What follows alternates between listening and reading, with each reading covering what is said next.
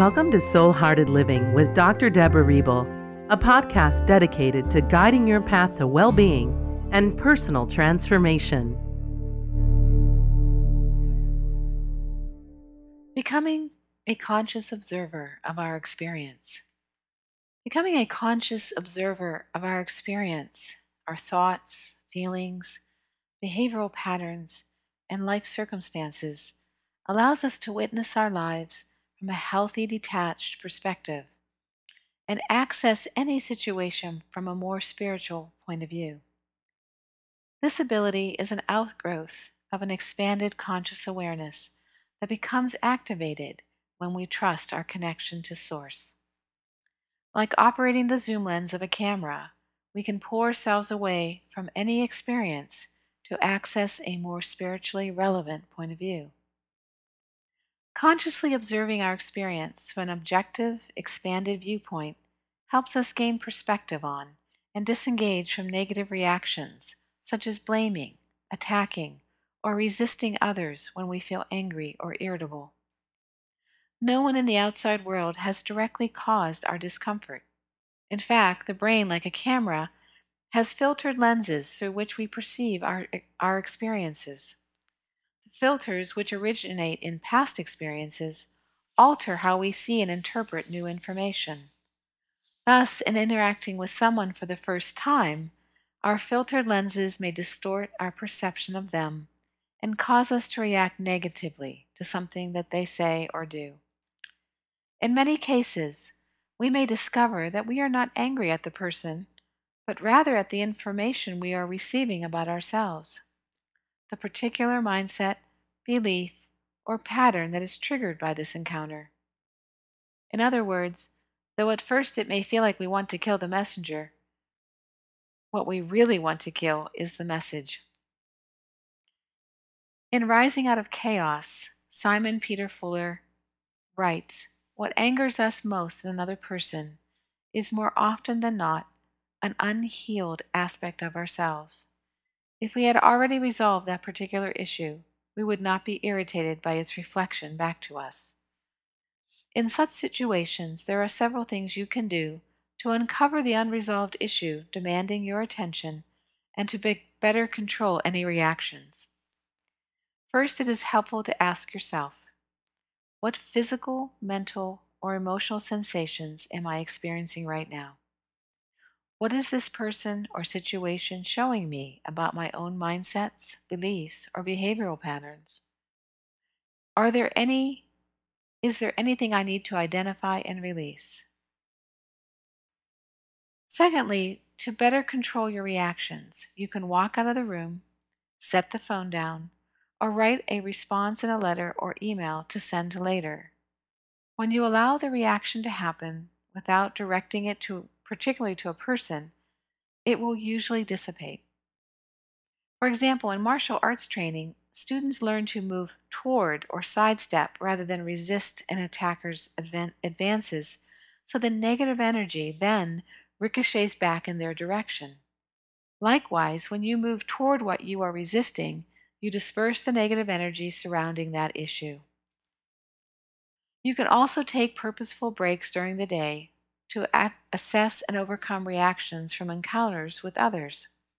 Pay attention to the discomfort or tension in your body when you're in potentially uncomfortable situations or listening to information that's being received, and then identify or flag negative patterns that can help you in toning down your reactions. Finally, separate your reactions from someone else's. This gives you the healthy distance needed to avoid taking theirs personally or blaming them for yours, while staying lovingly connected and responsive. Sometimes it helps to envision the person going through their own self-discovery that likely has nothing to do with you. This form of compassionate detachment increases your ability to influence difficult situations with positive energy. So in choosing to respond rather than react, or taking the person's issues to heart, you give the individual loving space in which to examine the source of their own reactions and then release them. When we provide another person with the opportunity to release their fear-based negative patterns, we open doors for better interactions in the future. It is also important to recognize physical, mental, and emotional reactions that flag unresolved issues.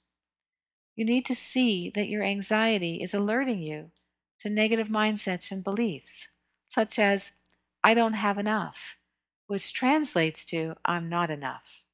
This negative mentality instigates a self-destructive pattern of scarcity, fueling your need to control everything in your life and perpetuating your role as a victim of your circumstances. Also, you need to observe your experience, especially in uncomfortable situations, and ask yourself, what is this irritability, annoyance, or anxiety telling me about my behavioral patterns, about myself? You will see how, if left unaddressed, your patterns will continue to cause you anxiety and undermine your sense of well-being if not resolved. Your anxious reactions also assist you in realizing when you are stuck in a pattern and need to move past it. In dealing with anxiety, one helpful tool is giving ourselves permission to pause in any situation that arouses a physical, mental, or emotional reaction. Thus, it gives us time to gain detachment. After pushing the pause button, we can listen to our heart rather than react from our fear, avoid knee-jerk reactions, and consciously observe the situation from a more expansive spiritual perspective. Taking such a purposeful break affords us the opportunity to explore the root of our negative mindsets, beliefs, and self-destructive patterns they trigger. Examining which patterns have surfaced allows us to override their influence and tune into spiritual information that is flowing through our hearts. This information is much more aligned with our true being. We can also reframe our anxiety or irritation, viewing it as an opening to new information or experiences. Another tool for countering reactivity is a visual cue, such as a stop sign, comma, or pause button. Envisioning such a cue or having it displayed near a phone or desk or on a computer screen where situations may arise that provoke you in resistance can be an automatic reminder to stop, release a reaction, and then respond consciously. Finally, watching yourself as if in slow motion will give you more time to become aware of your thoughts and emotions and ultimately to release reactions. This occurs because slowing our pace moves us into a more present-oriented state, unattached to prior irritations or anxiety. It is difficult to release reactions when, on an emotional scale of 1 to 10, you have already moved to a 9 or 10. Being a conscious observer of our experience and learning to disengage from reactions allows us to become more proactive instead of reactive, shifting our energy from negative to positive. As a result, we can begin viewing our difficult circumstances as opportunities to transform our lives. Here are a few practices for being a conscious observer of your experience. Observe your interactions and conditions from a broader, more detached perspective, paying attention to any cues signaling negative mindsets, beliefs, or patterns that may be inhibiting positive life developments. Tune into your reactions and from an expanded viewpoint, see each one as an opportunity to address an unresolved issue likely to otherwise limit your possibilities. Also explore any discomfort suggesting that an unresolved issue may have surfaced. Practice being an observer of your sensations. Observe where your body holds tension or pain. Then ask yourself, what is going on inside me at this moment? Why am I feeling sensations here? And what information am I being given? Accept that your body will always give you a true indication of your thoughts, feelings, and patterns. Remember to give yourself permission to pause. Take time out to pay attention to reactions you may be having to people or circumstances. Then explore the implications through journaling or talking to a trusted friend or partner or a therapist. Have a blessed and beautiful day. Thanks for listening to Soul Hearted Living. You're invited to visit DeborahRebel.com to claim your free e-guide, 10 Keys to Soul Hearted Living.